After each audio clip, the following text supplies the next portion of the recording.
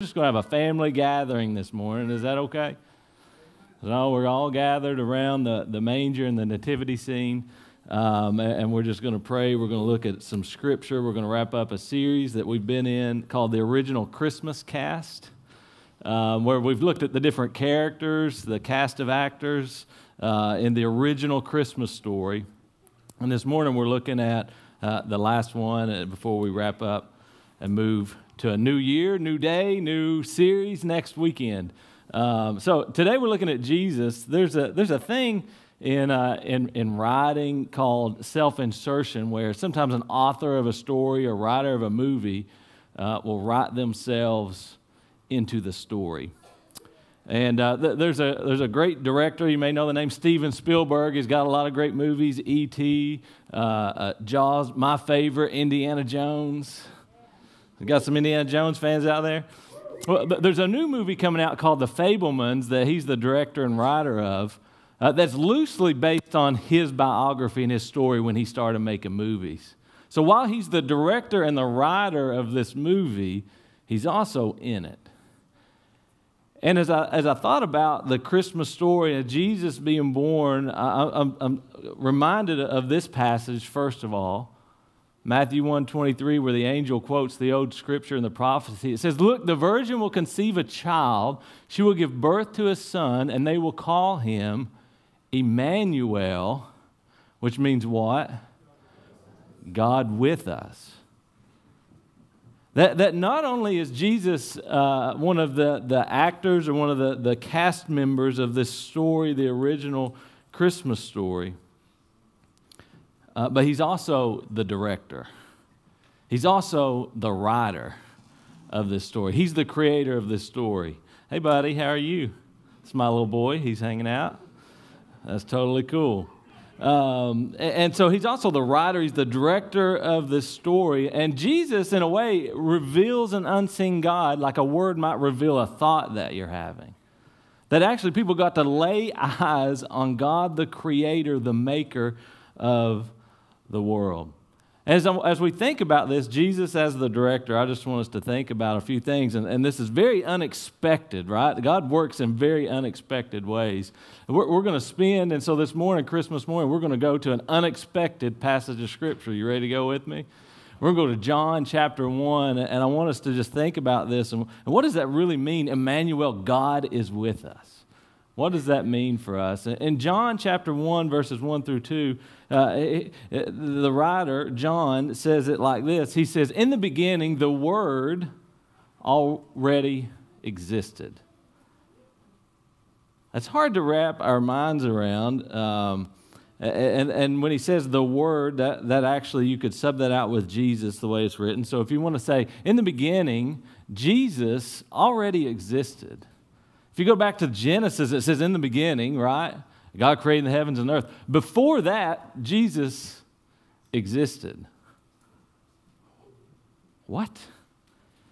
You have Jesus, who is not just born a baby. He's actually not a created being. He just has always been. He has always been around. He was with God the Father. In John 17, when he's praying, he says, "Now, Father, bring me into the glory we shared before the world began."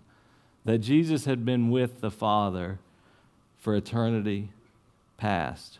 Pretty neat, this word that John uses here for word is actually logos, L-O-G-O-S. And it meant a couple things. To the Jews, it's how they described God. The Word of God is how they wrote that. For the Greeks, logos meant the great creator, the thought, the reason behind everything.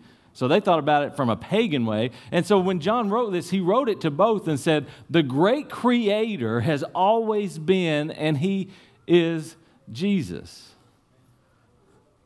So in the opening of this, he says, one, Jesus has always been. He's not a created being. The Word was with God. The Word was God. He existed in the beginning with God. We could spend a month on that passage to help you understand Jesus and God and the Trinity and the Holy Spirit and all those good things. We're not doing it this morning. John 1:3 says, God created everything through Him, and nothing was created except through Him. So when you see this baby in a manger, and we maybe sometimes think of Him as a king, God says, John says, God created everything through him. That not only did he come here, he created the earth, he created you and me, he created the thought and the ingenuity that created the car that you drive. Right? I used to think of that when I was a kid. Well, God made everything. Did he make my cars? He got a factory somewhere? He working? You know, but no, he just gave human beings the thought capacity. He created us in his image so that we could create things and solve problems and do incredible things. And so he is the creator of everything, and nothing was created except through him. He is an uncreated being, which gives us no place to take any really pride, right? As Beck was sharing her heart this morning.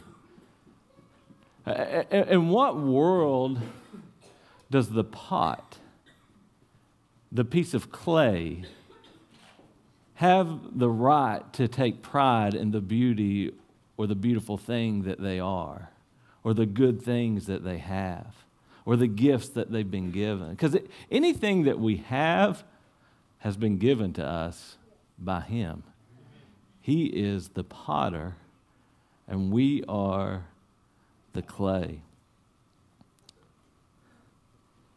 We exist and we have hope to make a difference and do all our dreams and aspirations and work hard simply because he created us. And so if we have any kind of pride, it's because we've forgotten who he is, who we are, and what that relationship really means.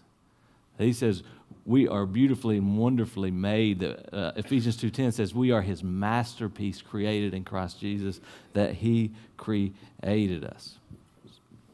The Word gave life to everything that was created, and his life brought light to everyone. Not only has he always been, not only is he the creator of everything, but we also see that in him was life. And this word life actually doesn't mean like the biology of life, like the physics or the biology of it. It means the principle of it. So we know he breathed breath into Adam's into dust, and he created life. But I want you to just go with me in a stretch for a minute. Life was not even a thing, like this whole context of the world that we're in, okay? He created the entire principle of humans and life and what the world was going to look like. He created the very idea of living and breathing creatures. This is his masterpiece, his creation. He was the creator of it, the principle of life, not just biology. Not just breathing breath into our lungs, but that we would even have lungs and they would need breath, right? He created all this. In him was life, and his life brought light to everyone. Two of our kind of natural fears there, death and darkness, he kind of speaks to. Shared about Harker on Wednesday night. We were in here, and he was trying to light these candles, and he asked me to turn the dark on so he could see it. Yet when we go to bed at night, I've never heard him say, "Dad, will you turn the dark on?" Right? He's like, "Turn all the lights on. I need that light on, turn the closet light on, turn the lamp on, leave this on. I need Christmas lights on. I don't want any darkness." Because darkness to a kid is scary. Maybe darkness to an adult is scary. Maybe the idea of being alone is scary. Maybe the idea of dying is scary. And he speaks to these two things here. In me is light. You don't ever have to be afraid that the deepest darkness I can push back. The deepest, darkest thing the enemy can throw at you, I can light it up and fight it, and it's just another thing for me. It's easy. He says, "Oh, death, where is your sting?" He conquers it. The very thing that we sometimes live in fear of, he's like, "I already conquered that." And if you're in me, my death was in your place, and you get to live forever. You're in me. Now, you don't have to be afraid of death. You've already died to the old and risen in new resurrection and a new creation in me. The light shines in the darkness, and the darkness can never extinguish it. So the Word, this is where he confirms in John 1:14, the Word became human. Wow, that's cool. That's cool. The writer, the creator, the one that's been here from the beginning with the Father, he says, "You know what? Look, I created this thing down there. I'm going to go live inside of it with them. The Word became human and made his home among us. He moved into your community, into your neighborhood. He was full of unfailing love and faithfulness. He decided, I'm going to go live and be with them. I'm going to be a baby, just like the things that I created. I want to experience what I've created. He said, I'm going to be a baby. He said, I'm going to experience rejection. I'm going to experience disappointment.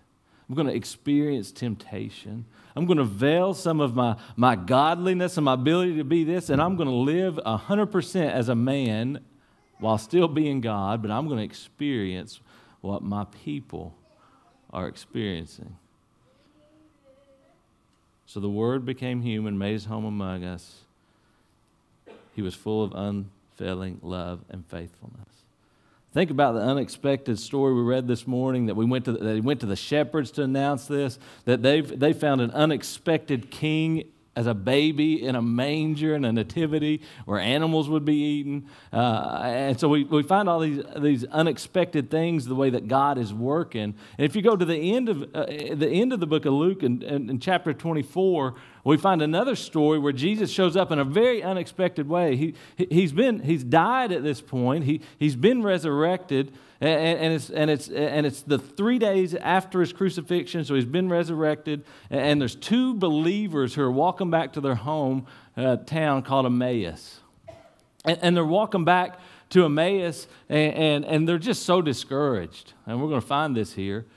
But lots have happened. A lot has happened because one, they were disappointed that Jesus was crucified, and then they found out that morning that his body's gone, but they don't know where he is, and some people are saying he's alive, and they don't really know. Apparently, they'd given up, and they were walking back home.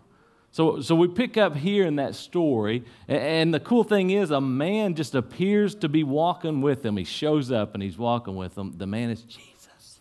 Secret. The man is Jesus. Spoiler alert. Jesus shows up, and he asks them, what are you discussing so intently as you walk along? And they stopped short. Sadness written across their faces. They stopped short. Sadness written across their faces. You see, at this point, the story of Jesus' crucifixion was spreading faster than Annie Ruth's Donuts showing up in the News Express parking lot.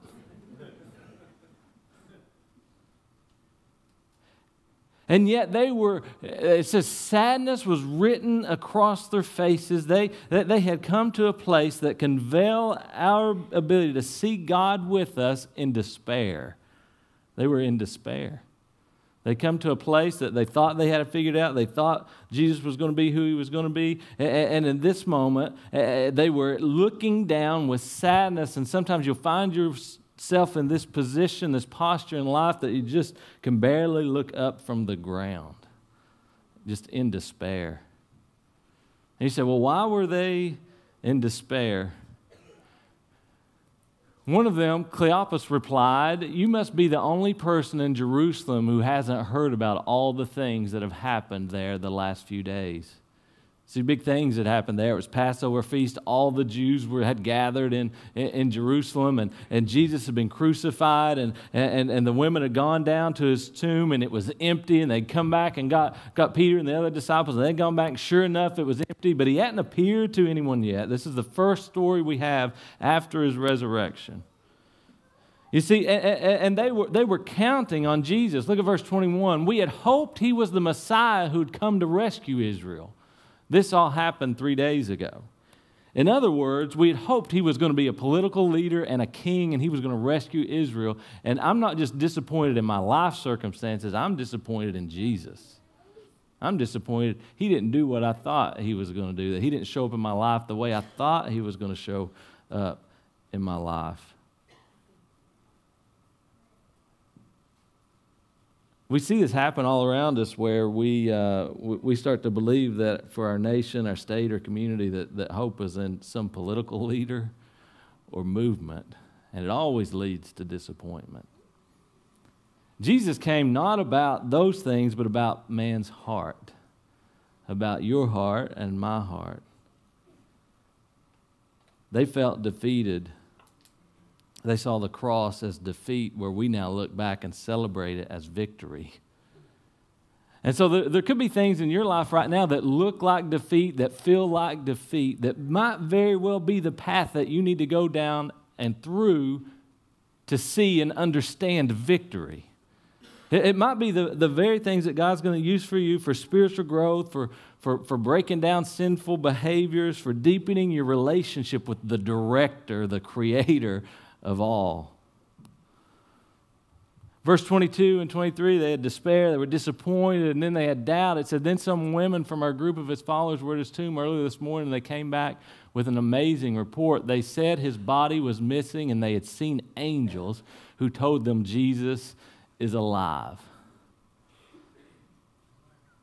These guys apparently they had some doubt about that because they were headed back home. They'd given up and they were despair. They were downtrodden. They were looking down at the floor. There was sadness over their faces. And we find at this point, Jesus has not revealed to them who he is. They think he's just some stranger walking with them. And he begins to teach them and talk to them about all the Old Testament prophecies and what the Messiah was going to be and do. And they get to the Emmaus, the town, and the two men are like, it's late. Don't keep walking. Come in and have dinner with us. Come in and have dinner with us. So Jesus is like, all right, I'll stay and have dinner with you. He's hungry. He's a man. So in verses 30, 31, it says, as they sat down to eat, he took the bread and blessed it. Then he broke it and he gave it to them. It says, and suddenly their eyes were opened and they recognized him. And at that moment, he disappeared. I want you to think about maybe some times in your life when Jesus has showed up in unexpected ways, unexpected places. I want you to remember, if you're a believer, the first time that Jesus became not just a name and a story, but a personal friend. We remember that the instant that the Holy Spirit revealed to you the grace and mercy that have been offered for your life, and like, oh, Jesus is not just some fictional storyteller. Like, he really lived, and he lives today, and he's inviting me to be in relationship and a part of his family. And you remember how God revealed that to you. I think about the shepherds who had got to the manger, and then they began running. They went from place to place saying, Emmanuel, Emmanuel. I believe they were telling people, God is with us. God is with us. We're telling all the neighbors, God is with us. Even the lowly shepherds, he came to us. He is with us all. He is living and he is present with us. Imagine how these two people felt. The Bible tells us that God is love and Jesus is God with us. Jesus is this love, and this love can change the world. You don't always expect it. It's a baby instead of a king. It's shepherds and strangers, because sometimes God shows up when we least expect it. Some of this has happened for us this Christmas season as we went through this Do for Ones, where we do this all year round, but we try to do it especially at Christmas, where each of you get to submit a name or someone, a person, a family that says, we just like to bless these people. We were shooting for 50, and we're really close. We're in the 40s. I'm not sure the exact number, but we've almost blessed 50 different families and people this Christmas season. And many of these, I've seen how God showed up in unexpected ways this Christmas. I was thinking of the candlelight service Wednesday night. There was a lady, a single mom, and her son coming in, and she was holding back tears, and she said, do you remember me? I said, and I didn't at first, but then I saw her son. I remembered. And she said, "You were." Says, "We were the ones while we were living at the homeless shelter. You and some people hired us to work at the boxing gym to help us clean it out." And her son's been coming to church here. Her son is now participating in the boxing ring. They have their own place. He was coming that night to sing in the program, and she was holding back tears, thinking about from just months ago where God had moved her life from. I thought about we had a lot of volunteers that went out to a bunch of our members and people in our church family that are unable to be here as much as they'd like to be. Some of them have health reasons, or they're elderly, and I think we went to almost 20 different homes and families. And Larry Joe was saying it wasn't just that we brought it; it was that it was a surprise.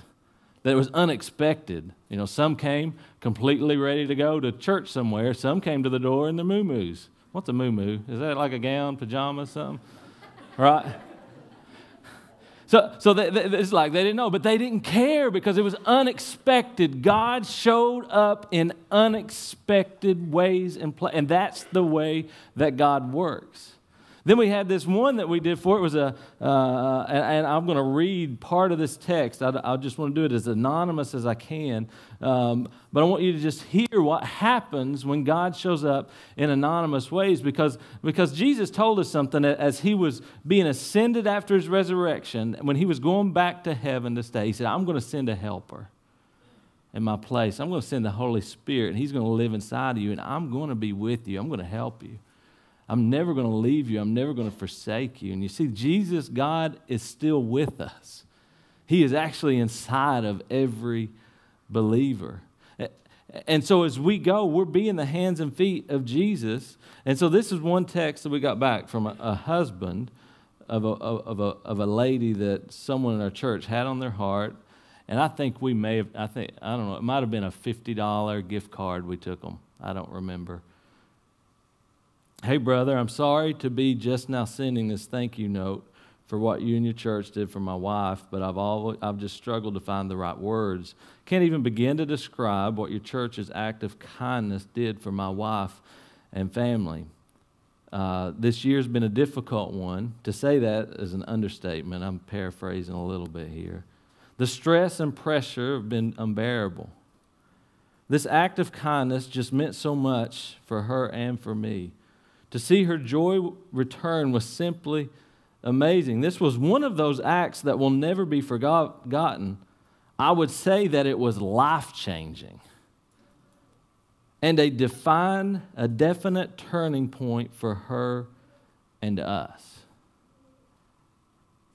God showing up in the unexpected. As we get ready to close, and we're going to sing one more song here, I want you to think about Jesus as not just the baby, but as the director, as your best friend, as in relationship with him, as the creator of you, the one who loves you, the one who created the entire story, written the whole story, and humbled himself to step out of it and into the story in a very unexpected ways. But the really incredible thing is, and this is what I want you to carry with you, what I want you to take with you, is that the story of the New Testament is not just look for the unexpected. I want you to do that. I want you to find God where he's at in your life in unexpected ways and say, reveal yourself to me, even in this trial and this difficult. Just show me how you're using it to love me and encourage me and grow my faith and relationship with you.